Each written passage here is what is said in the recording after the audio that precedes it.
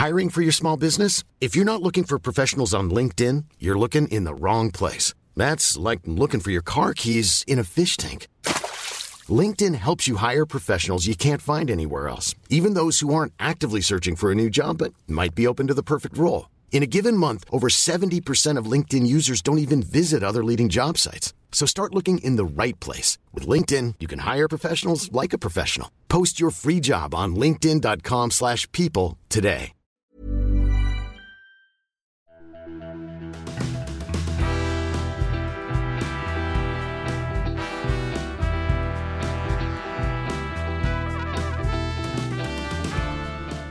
Hey, welcome to Page Break. I'm your host, Brian McClellan, coming to you from the dry summer slopes of the mountains of Utah.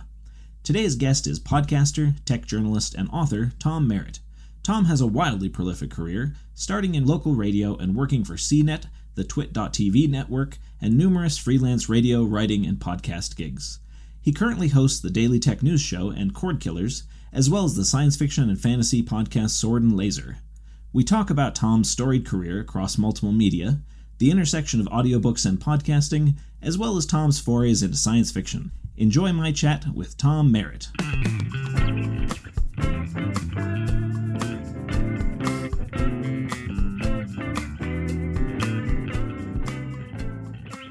How have you been doing? I'm doing great because I just got back from a vacation for the first time in a couple of years. Oh man, that's great. Where'd you go? We went to Honolulu. Ooh, you know, I really want to go to Hawaii. I had never been to Hawaii until I moved out to California, and then my girlfriend at the time, who's now my wife, her friends were getting married in Kauai. That was my first time going, and I just got hooked. I love the place. Because it's relatively cheap from California, both San Francisco and LA. Yeah. We've kind of made it our default vacation when we can't think of anything else. You know, we just jet off there for, a cheap flight. We have some friends who live there and it's great. Right, man. Yeah. Cause I priced out tickets, for Hawaii a couple of years ago, and it's not that much cheaper than trying to go to Europe. From Salt Lake, flying out of any small airport. Put one more hop in there, because the tickets this time were the most expensive we've had in a long time, because everything's high right now. Yeah, with everybody traveling again. But we've had some times where we spent less than $200 on plane tickets. Dang, that's man, that sounds real nice. I've been feeling that itch of just wanting to get out of the house and go do things. And currently the get out of the house is all of the random errands that I put off for a year, like car checkups and junk like that. Yep. It's funny. That was us a week ago. We were like, the big excitement was getting an oil change. Ooh, we're leaving the house. And then we went on this trip, and it's funny, like, the first few days were very cautious, okay, what are we comfortable doing? Like the whole idea behind the vacation was like, even if we just stayed in the hotel the whole time and just looked at, made sure we got a room where you could see the ocean, we're like, that would be better than what we had going on. But by the end of the trip, we were dining inside and, living the life. We got back here. We're like, how did we stay in this house right here? Right. Oh man, it's tough. I've been having these conversations over the last couple of weeks with a bunch of different friends, and it's interesting how people react, because some people seem to be very cool with like, yeah, I mean, I'm a creative person. I always stay at home anyways. It didn't really make a difference. And other people are kind of like, oh yeah, stir crazy within a few weeks. This has been horrible. I work out of my home, but I still have an active social life and all that. Yeah, because I didn't really change. I remember in the very earliest days of lockdown, people were like, how are you dealing with lockdown? I'm like, my wife's home instead of at work. That's my big difference. Like I've been doing this show from home since 2014. My routine was I would put on a mask when I would walk the dog instead of, not. But yeah, that routine didn't change. But I didn't realize until we actually did travel how much of a difference travel makes. You know, I didn't know how much I was missing it. Yeah. Yeah. I had finally gotten to the point in 2019 where I was going on trips probably, I don't know, 6 to 8 times a year. Oh yeah. And and I really enjoy that. I'm a homebody normally, but I like getting out for a weekend, go to a convention and all that stuff. And having that kind of cut out from under me, it's a little killer. We had to cancel a big trip to Italy that we had planned as a couple. And so we're already thinking about maybe doing London next spring.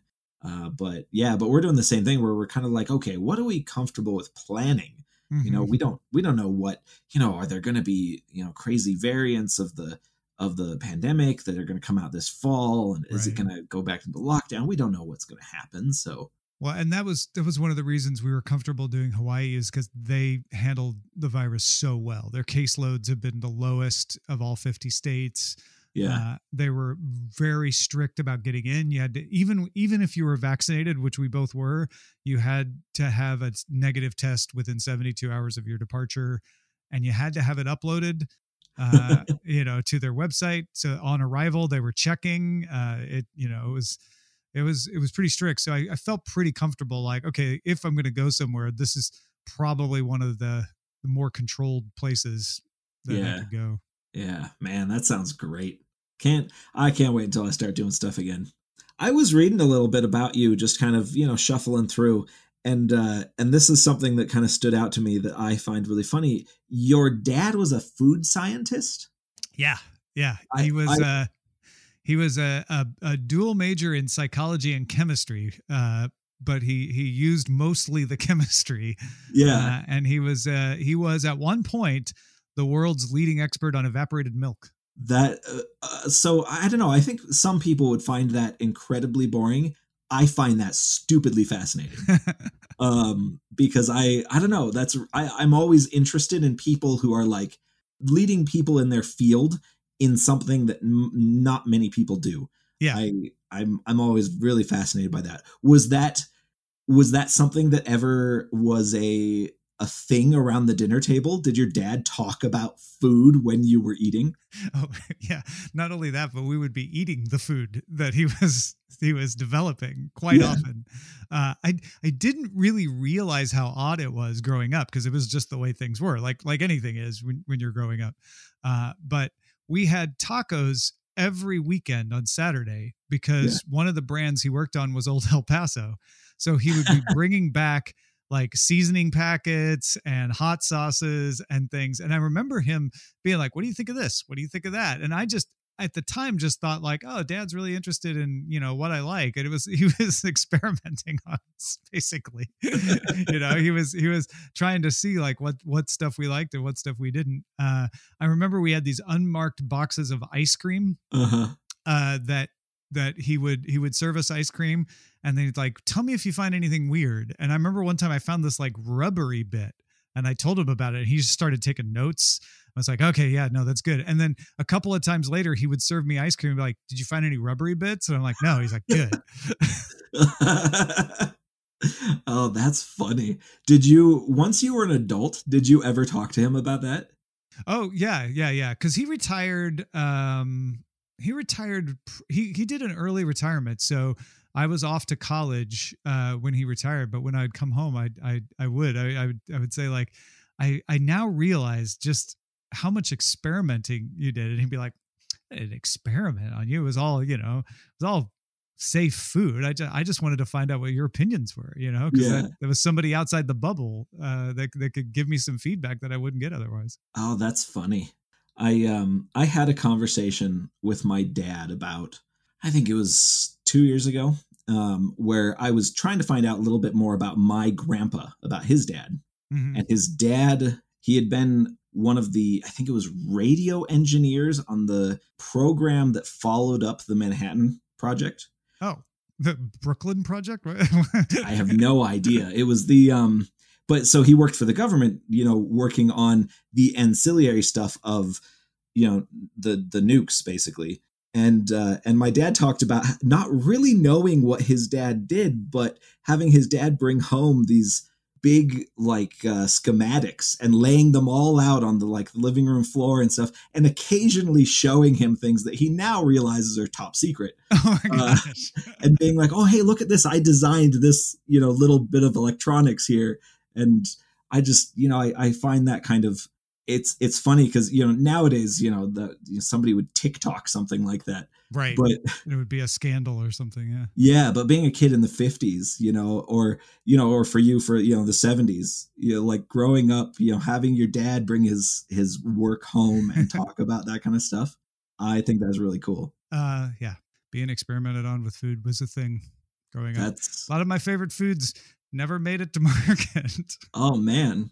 That's funny. Did you watch the first episode of the new Loki show? Yeah, we did. In fact, the nice thing about being in Hawaii is we got to watch it at 9 on Tuesday. Oh, hey, that's great.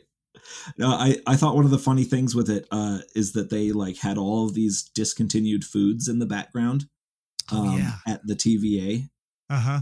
Like it's such a weird little detail to add in, but hey, I mean, if you have command of all space and time, then why not eat the foods that you like, right? Or you pick stuff up and bring it back into the office and forget about it, and it could be from any time, right? Yeah. So yeah, it's gonna be discontinued in some timeline, probably, right? How are all the podcasts going? Do you have 5 regular podcasts right now? Yeah, I do. I do a daily show, the Daily Tech News Show. Yeah. And then I do a weekly called Cord Killers. Sword and Laser is every other week. It's a Thing is every week. And then I have some more periodical ones. Current Geeks on Hiatus, that would have been the 5th. East Meets West is monthly. Then I also occasionally will do Let's Talk About Star Wars. And and I do a top 5 video for Tech Republic that comes out weekly. Does it stress you out to create content on a daily, well, normally weekly, but also daily? Is that overwhelming to you? It is stressful, but I really enjoy it, or I wouldn't continue to do it. I got into media in radio in the late 80s. And just got used to that regular schedule of you're going to be striped Monday through Friday. I got into tech and the web when I was working at Tech TV in 1999, and that was on daily shows, two daily shows, and so I kind of never known any other way. I've always joked that like I'm really, really not smart in that every time I have a chance to start a new show, I make it daily. Instead of scaling back. But I don't know. There's something about it that's fun. And so, I mean, I guess if you really break it down, it's just a job, right? You just have your schedule and you do it. Yeah. Well, one of the keys is I do it live. We stream it so that there's no, hold on, let me do that again. Right. You've got to plow through it, and it's a 30-minute show. So you get your 30 minutes and then it's done. If you do something, either a video shoot or an audio recording that's 30 minutes, it might take you a half a day if you're not trying to do it live. Even if it's not streamed live, if you're doing it live, what they used to call live to tape, it makes a difference because you're not stopping down and talking about it and redoing and going, well, that was pretty good, but let me do another one. You just get it done. Right. Oh, that's fascinating. When did you start being the personality on the other end of the radio? So my first job was at a country music station that was heavy metal at night. And I did both. I did some shifts in the country and some in the what they called the rock zone. Yeah. And that was in 1986 when I was 16 years old. I got that job. That's the year I was born. Really? Yeah. My radio career and you are the same age. I know. That's fantastic. Yeah. So I did that. That was in my hometown, but it was a commercial station. And I did that for a few years. Then I worked in radio stations in high school in radio stations in college. And then I was sort of off mic behind camera, the late 90s in Austin, I was my misspent youth. I worked at a bookstore. I did some pirate radio station for a little bit, and I did theater stuff, and I started my website. It was, kind of all over the place. But then I got into Tech TV, the television network, as a web producer. Yeah. And I really didn't go back in front of the camera or on the mic until I moved to CNET in 2004 and started doing videos and podcasts for them. Do you, I mean, I guess maybe this is a dumb question because you are the guy doing it now, but do you like doing the behind the scenes, or do you prefer to be in front of the microphone / camera? I've always preferred to do the behind the scenes stuff. Really? The preparation and the production is the part that I find the best. Being in front, being on mic and on camera is a rush, right? That's the fun thing where you're performing. But and I'm not trying to have false modesty and say, no, I don't want the spotlight. I'm an attention grabber person just like everybody else.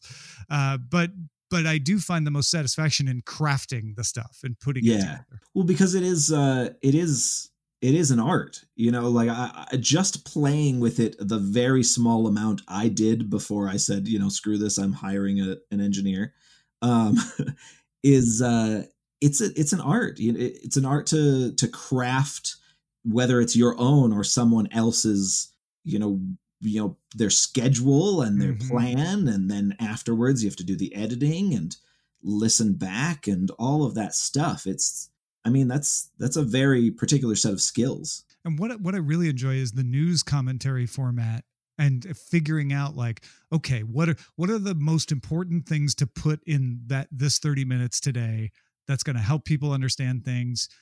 How many minutes should we give them? How should we set it up? What are the things we make sure we include? How do we make sure we have an interesting conversation about it? That's the stuff I really enjoy. Yeah. I was actually curious about the idea, especially nowadays. You basically professionally, you have opinions professionally. Mm-hmm. You go on and you talk about things, and you have opinions about technology and consumer products and TV and books and everything. Is that a struggle to deal with sometimes? Because I kind of avoid having public opinions because I'm a semi-public person. And so I don't want to pick fights and things like that. Is it different when having opinions is your job? Yes, it is. And there's two ways people go about it. One is to lean into it and be the controversial, I'm just gonna go one direction and hate everybody who disagrees with me, and that is the more successful way to go, apparently, from what I can tell. But also not my personality type to deal with, because that's when you really are going to have to deal with all of that hate and backlash and everything that you're talking about. What I've done, one of the nice things about doing a news oriented show is that you can have a balance of opinions, and that's what I've tried to do is say, like, all right, let's always look at the other side. Let's not just say Google is evil. Let's, why would Google want to do this besides being evil? And let's not let them off the hook either. Let's also, hold them accountable when it's appropriate. But, how do we look at all the various angles? And it's not just two sides. There's always multiple things to think about. So I've sort of cultivated that, which I think helps because, I try to talk about Android as much as I talk about iPhone, for instance. And so for every person who gets mad at me for talking about one side, I can say like, yeah, but I also talk about this other. I also try to cover. I'm not trying to say I'm perfect, but that sort of helps mute that sort of anger. And I don't know how you deal with if somebody does come at you, but people do that get angry at you. And I try to just listen to what I think they want to say, not what they're saying. If that, if they were in the room with you being a civil person, would they have a point? If not, then I just don't engage. Yeah. But if they do, then I try to respond to that. And oftentimes that I mean, just the act of responding sometimes is enough, but sometimes responding sincerely to like, okay, I think I know what your point is, can help a lot.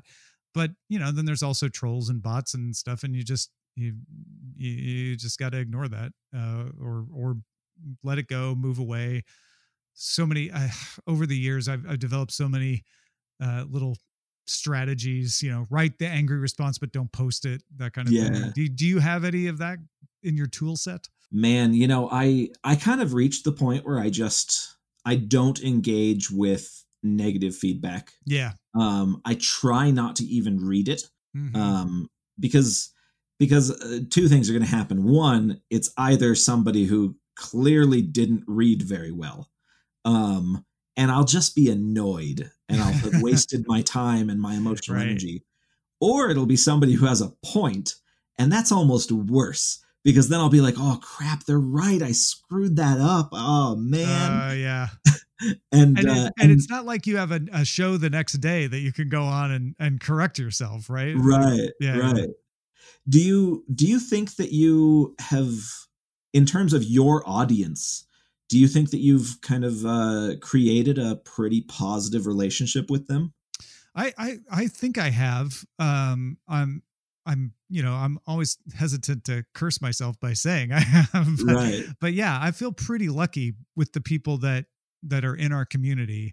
A long time ago when I was at CNET, I don't even think I originated. I think I lifted it off somebody else, but I said, you get the audience you deserve, meaning your audience is a reflection of you. Yeah. And so the worst thing I can say about my audience is that they're kind of picky and pedantic. And I'm like, and so am I. So, you know, like that's what I get. But they're all, you know, with a very, very rare exception, they're all very kind, sincere people who just, you know, want to enjoy the topic that we're all talking about. So I feel really, really lucky to have that. And I feel really lucky that I was involved both at CNET's Buzz Out Loud and at Tech TV's Screensavers and Call for Help shows, who had amazing communities and were shining examples of how you do community right very early in my career. Yeah. Do you think of your listeners as fans? And I guess what I mean by that is, do you feel like listeners tend to follow you, Tom Merritt, to whatever shows you're doing or whatever projects you're working on? Or does it kind of develop from whatever audience you're kind of aimed at when you start a new show? Yeah, that's a really interesting question. And I'm not exactly sure, although I did unintentionally test it when I got let go from Twit, which was the This Week in Tech network that I was at. Yeah. And I started my own show. There were a lot of people who followed me who said, you know, I just like what you do. I even got some people who said, I didn't realize it was you I liked until you were on your own.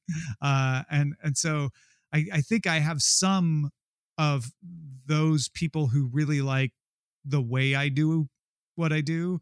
Yeah. And then there are also a lot of people who just want the content, who just, you know, they want to keep up on technology or science fiction, fantasy books or whatever. Yeah, I asked because when you're an author, you kind of, there's two different types of fans. There tends to be, at least in the genre fiction that I work in. You either have the fans that they like how you write and they are there for you and they want to read whatever you put out, which is, you know, that's the best kind of fan to have. But you also have the fans that they get invested in a single world. And so they don't really care about you. They don't even know your name. They just know the world that you wrote, and they don't really care what else you've done. And I'm always fascinated by kind of the dichotomy between those two different types of people. Because when I was a kid, I did not know the name of authors. I would know the names of a universe. I'd say, oh yeah, I knew the name of Robert Jordan, but only because I had read, 9 of his books in a single series. Yeah. And so I'm fascinated by that, and I'm wondering how much it kind of translates over to other artistic endeavors, I suppose. Yeah, that's interesting, because I know what you're talking about, where somebody's like, no, I like Powder Mage. Why are you doing something else? You're you don't get to do anything else. I just want more of the thing I like. Right. And is that the more common, do you think? It feels like that's the more common response where people's like, no, I just like this series. I imagine it is by far the most common. And you kind of, as an author, I would say that, man, yeah, I used to have a really good estimate.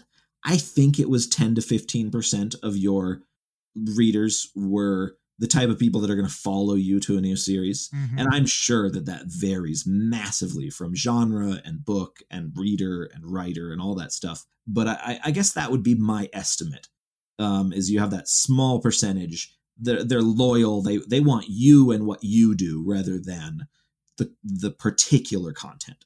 Well, because it's scary. It's over dramatizing to say it's not really scary, but the first time a beloved author writes something that's not in even the same vein, right? Like when Martha Wells started writing Murderbot, for instance. The first time somebody does that, you're like, ooh, I know they're really good at this, but I don't know if they're really good at that. And so that's the jump I feel like people have to take is like, I know you from this.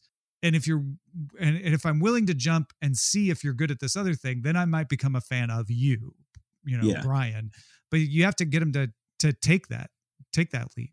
And I was kind of wondering how that translates for you, because you also write science fiction novels. And honestly, I don't know a lot about you writing science fiction novels because I know Tom Merritt, the podcaster. Sure. And that's most people. I've successfully taken people from Tom Merritt as a tech guy who does that CNET stuff. To, he's also science fiction and fantasy books. He's also TV and movie cord cutting. And I've successfully been able to make people make those jumps. I think because I never did just one thing. Even at CNET, I was doing multiple types of shows, even though they were all largely under technology.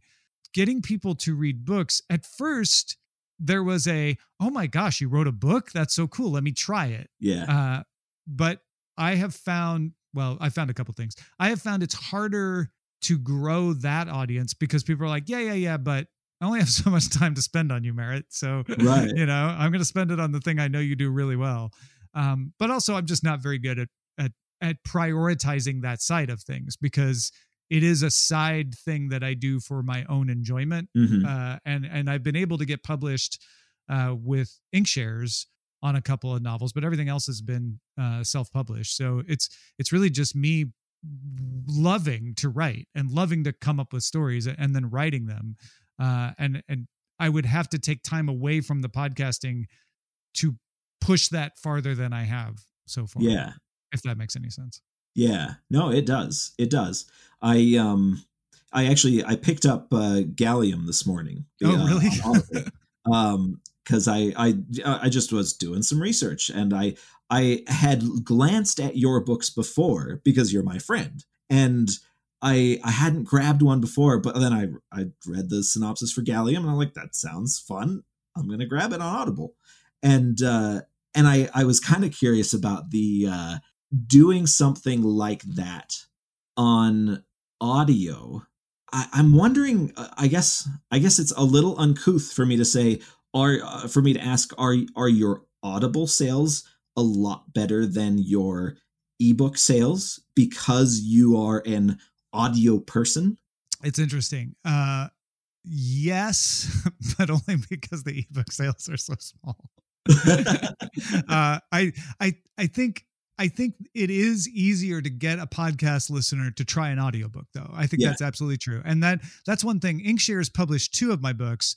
And the second one, they were able to get a deal with Audible because Audible was like, oh yeah, the sales of the first one were great. And with an actual publisher pushing it and podcast listeners going, oh, you got an audiobook. Great.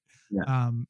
I do think that there's something there. In fact, I'm going to self-publish another audiobook that I didn't voice, I didn't produce. I hired someone to make it for me.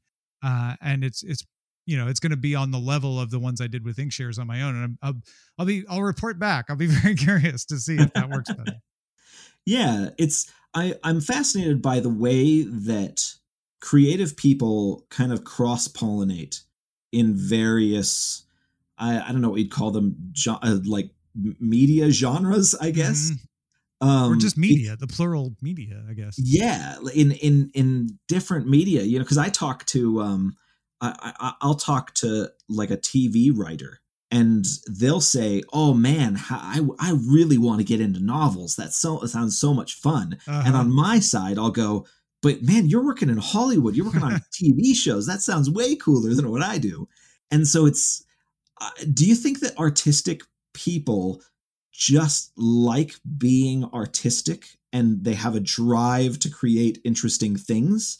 And so when a new piece of media kind of crops up, it's going to scratch something, behind their shoulders, and they're going to want to, maybe not always, but there's going to be that tendency to want to jump in and look at something new. I think there's definitely something to that, because I mean, some of it is the grass is always greener, right? I don't know. There's an old joke of like movie stars all want to be rock stars, or rock stars all want to be movie stars, but I think there's also just, especially like you're saying, when there's a new thing, like, a new thing that comes along, I think creative people are like, ooh, I hadn't considered having that as an option, as a way to tell my story or express my music or whatever it is. And I think there is a good section of people who are like, oh, I want to try that. I want to see what that's like. I was talking to Peter Brett for this show just last week, and he was talking about how a while back he picked up a whole bunch of podcasting equipment, all the audio stuff, and he had created a little desk in the corner of his new apartment, and he was really thinking about getting into, maybe I'll make YouTube videos for my fans, maybe I'll do this, maybe I'll do that. And he said that his ultimate conclusion was, oh man, I really want to do these things, but I write books and I do that well, and I need to stick with it. And it's funny because I've thought about starting a podcast for like 4 years. Because I've asked you about podcasts for years. Totally. I do come back to that.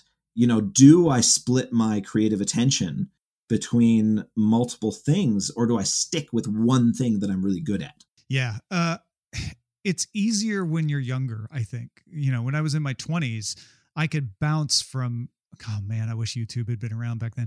I could bounce from, this is going to date me so much, from radio to cable access television to theater, and just try different stuff, because your brain's more malleable. And I know what Peter's talking about. There's a certain point where you're like, TikTok. Okay. I guess I could wrap my head around that. Whereas, if TikTok had come along when I was 24, I would have been like, oh, cool. What can I do with this? Let me push it to the limit. What's it good for? Let me try stuff. But you get to the point where you're like, I know I'm really good at this, and I only have so much, I only have so much energy, if nothing else. So do I risk not doing what I do well as well, because I'm taking time trying to figure out and learn this other thing, which is what writing for me, I started it when I was young, so I've built momentum, but I never got to the point of like switching to it. It's always been the thing that I do for fun that maybe I can also make something more out of. Do you think that starting new podcasts and, working on new shows kind of scratches that itch for you? Totally. A little bit? Yeah. In fact, I have to stop myself from starting new podcasts, because I will just, like, when the pandemic hit, I started 3 new podcasts because I'm like, hey, I didn't even have more time. It was just like, oh, hey, can't go to the grocery store. I guess I'll start a podcast in that. What is your kind of personal criteria for whether you continue doing a new show? That's a good one. I've had good luck and bad luck with that over the years. There have been some shows that just didn't succeed, and I was able to look at it and very, rationally say, like, look, this just doesn't have enough listeners. Maybe the listeners that are there really love it. And that was true in a couple of cases, and people still complained to me that I canceled them, but I'm like, it just wasn't enough compared to the other things that I had going on to keep going. I've also had the situation where I got a lot of irons in the fire and they all got hot, which, sounds like bragging. But really it can it can be a trouble of like, oh, but I can't make any of them melt to push that metaphor too far, like because I'm trying to keep them all hot. Right. And so you have to finally decide like, all right, I'm going to focus on these and maybe let that one cool a little, even though it's good.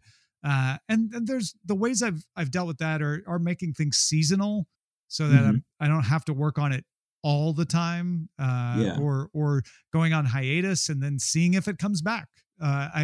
One show I did called FSL Tonight, we put on hiatus, and neither one of us have actually ever talked about it to each other. We have been on panels and answered questions about it. Yeah. But we still have never talked about it because I think we both realized that it was more effort to do than it needed, but we both loved doing it together so much that if we talked to each other, we'd talk ourselves into doing it again. So we've just avoided the conversation, but it was a fantasy sports show. So in other words, all the teams were based on fantasy and science fiction properties. And we would just report as if the games had happened and who was in first place. Yeah. I see that sounds very funny. It was so much fun. Yeah. But it was a lot of work. Yeah. And that's what that's the second thing I was going to say is it sounds like a lot of effort to go into something like that. Yeah. And that making those decisions of what you want to spend your energy on, because like you can get kind of crass about it and say, well, something's not making money, I can't do this anymore. But at the end of the day, you only have so much creative energy. And even if you're meeting your needs, you still kind of want to justify whatever you're working on, to your spouse or to yourself, for whatever. And that's something that you don't talk about a lot in the creative world. You can only have so many labors of love. Right. And, you get that thing where there's a lot of writers who will say, well, I would write whether I make money from it or not. And that's fine. And it's, it's awesome to have hobbies like that. But there's also a point at which you can't kind of justify putting all of that time and effort and at times it's it costs money too.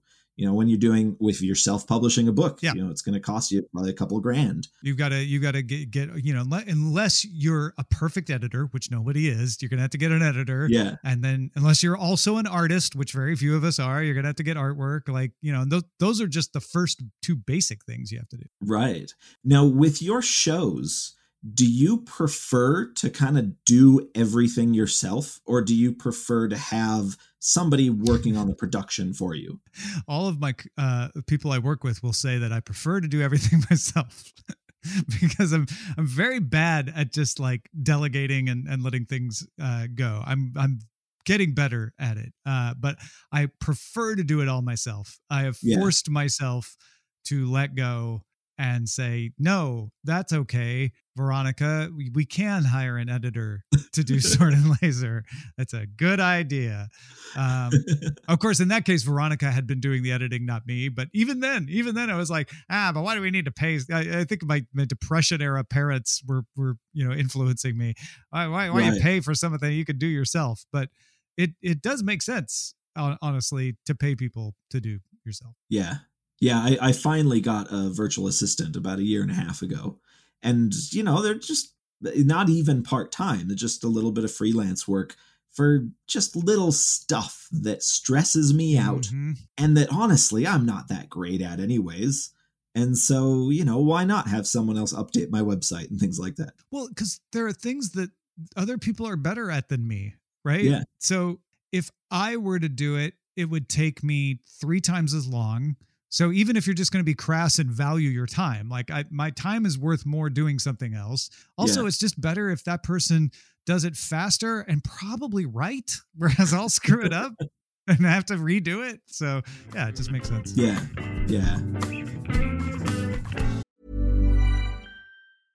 I'm Sandra, and I'm just the professional your small business was looking for. But you didn't hire me because you didn't use LinkedIn Jobs. LinkedIn has professionals you can't find anywhere else, including those who aren't actively looking for a new job, but might be open to the perfect role, like me.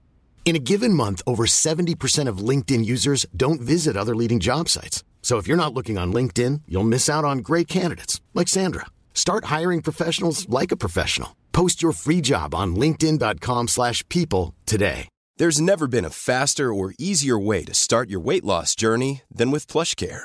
PlushCare accepts most insurance plans and gives you online access to board-certified physicians who can prescribe FDA-approved weight loss medications like Wegovy and Zepbound for those who qualify. Take charge of your health and speak with a board-certified physician about a weight loss plan that's right for you. Get started today at plushcare.com/weight loss. That's plushcare.com/weight loss. plushcare.com/weight loss.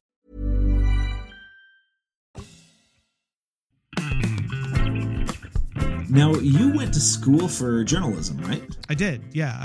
I attended the University of Illinois, Urbana-Champaign, and got a Bachelor of Science in journalism. What drove that? I was working at a radio station. It was like, this will be easier if I have my degree overlap with what I'm doing, is really honestly. But, you know, I enjoyed doing the radio work too. So it was not hard for me to enjoy majoring in journalism. But yeah, I started as an economics major because I was told by my sister, my older sister, that I should go into pre-law, and economics was a good degree for pre-law. And then you go to law school and then you get a law degree.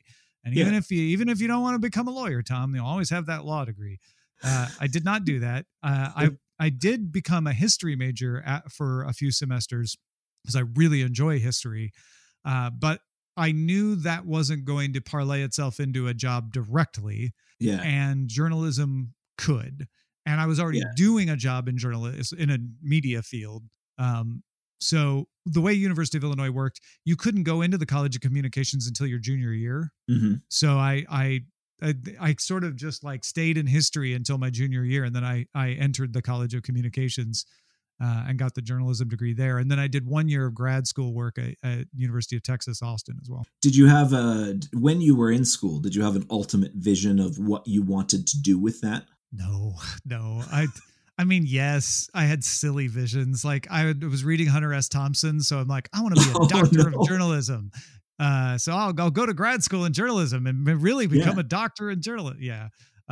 But yeah, I didn't really know. I knew I enjoyed radio. But I also knew that radio didn't pay a lot.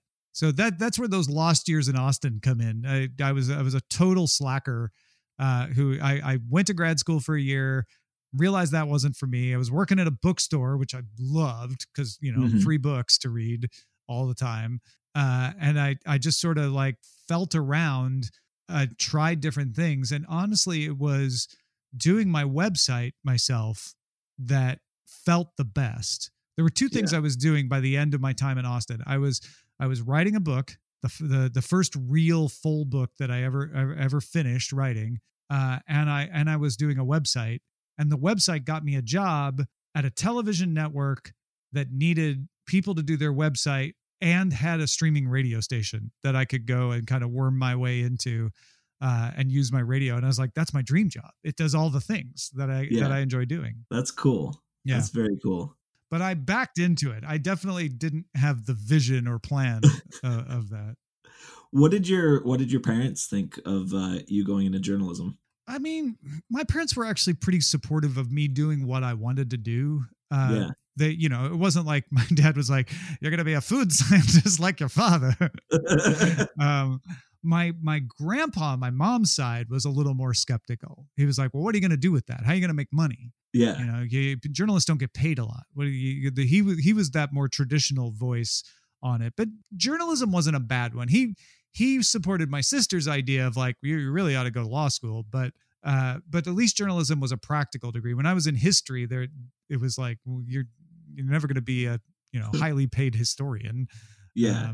So there was some of that, but my parents, my mom and dad, my mom actually got a job at the radio station I worked at in high school after me. So she was like, yeah, radio's fun. I enjoy radio too. My dad was always very much of the mindset of like, what's important is that you enjoy what you do, and then you can find, work that fits that. And I always valued that he was like that.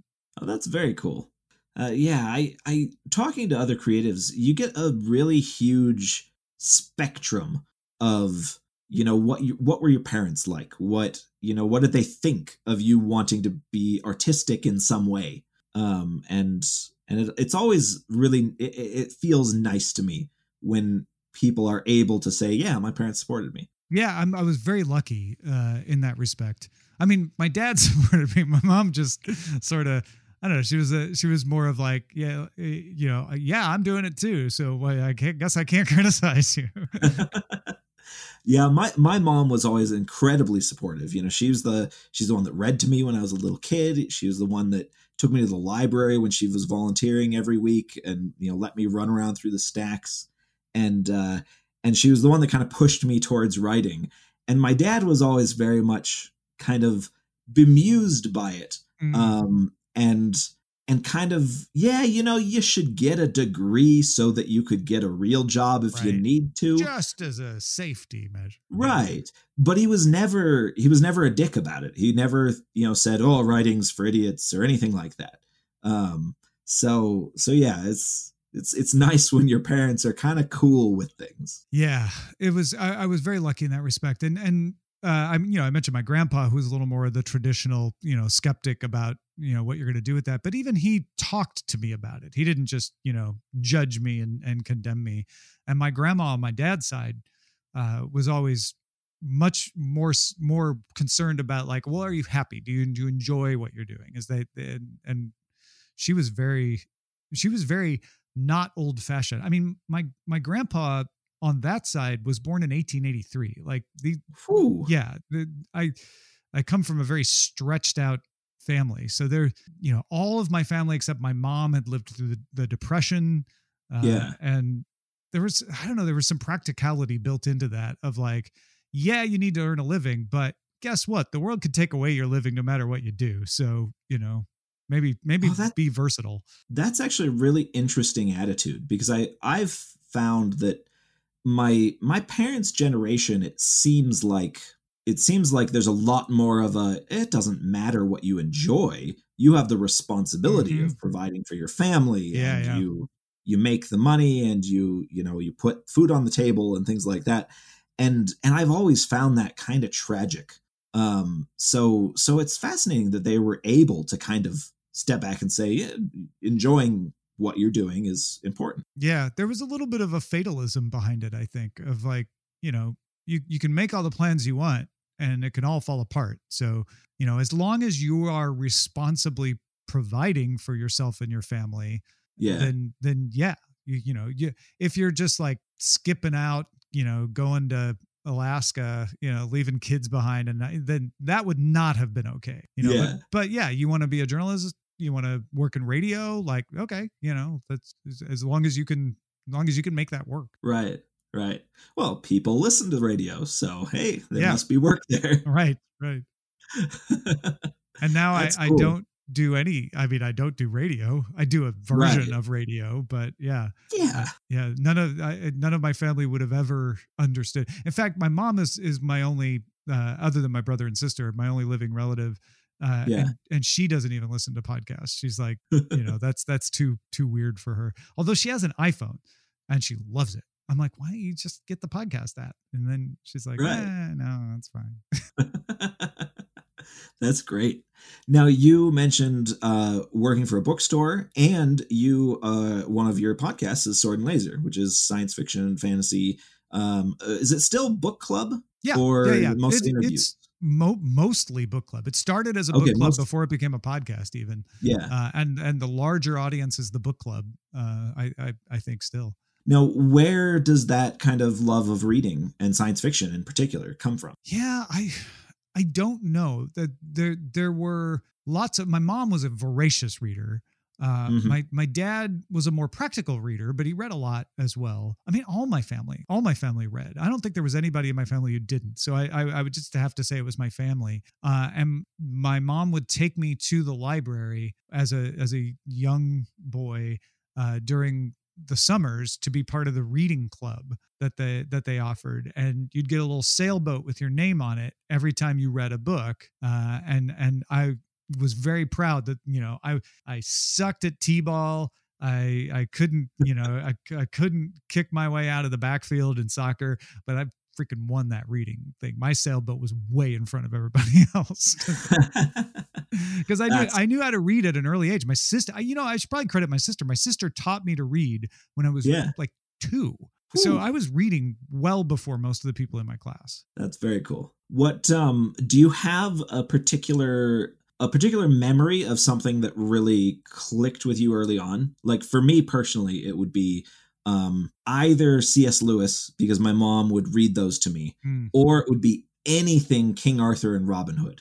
When I was really little, I got really into I was reading stuff that was 10 years more advanced than I should have been reading because I just wanted to read anything that was, kind of British lore. Yeah. Was there anything like that really clicked for you? It's funny. When I was in elementary school, I had to get a written note from my mom giving me permission to go to the side of the library where Wind in the Willows was, because I was not at the level that I was supposed to be able to read that. But I would read Wind of the Willows, Dr. Dolittle, Hardy Boys. I loved Dr. Dolittle. Yeah, I loved all that stuff. And then as I got older, I read the Narnia books.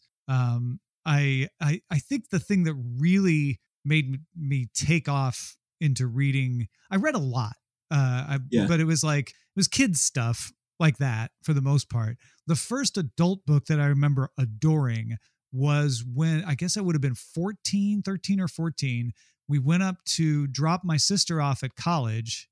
She also went to the U of I, and we went into a Walden Books, and I found Hitchhiker's Guide to the Galaxy. And bought it and read it on the ride back. Yeah. And I would go and I would reread it immediately. And I would note how many times I had read it in the front cover of the paperback. Mm-hmm.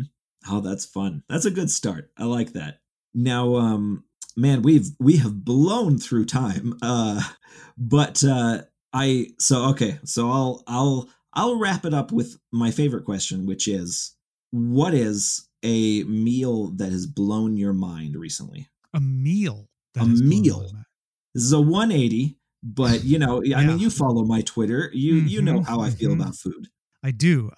This is the problem, is that I just came back from vacation, so I have to pick, because there was really good Korean food with Korean kimchi pancakes and Korean fried chicken. But I'm gonna go with the plate lunch from the Poi Factory on the North Shore. It was. Do you know what Lau Lau is? I don't know. It's pork kind of roasted in banana leaves. Ooh. And then so it was Lau Lau, Kahlua pork, fresh made poi from the factory, and lomi lomi salmon, which is like a mixture of not a dried salmon, but like a cured salmon and tomatoes. And then you eat all of that by dipping some of it in the poi. It's so good. So that sounds fantastic. I want to eat my phone that has a picture of it now after talking about it. Oh, fantastic. Well, hey man, that's great. Thanks so much for coming and hanging out and chatting with me for 45 minutes. Yeah. No, this was fun. Like you said, the time just flew by. I can't believe it's already been that long.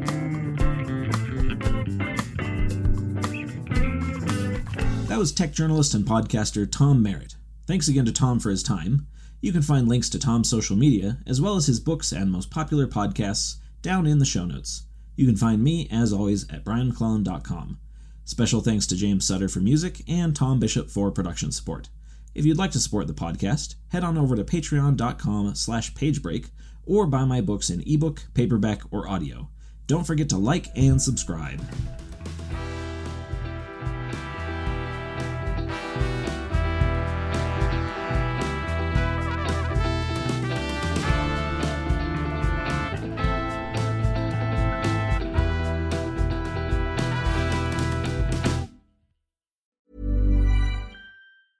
Hey, it's Paige DeSorbo from Giggly Squad. High quality fashion without the price tag. Say hello to Quince.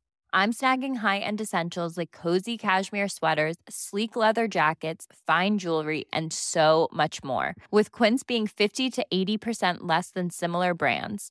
And they partner with factories that prioritize safe, ethical, and responsible manufacturing. I love that. Luxury quality within reach. Go to quince.com/style to get free shipping and 365-day returns on your next order. Quince.com/style.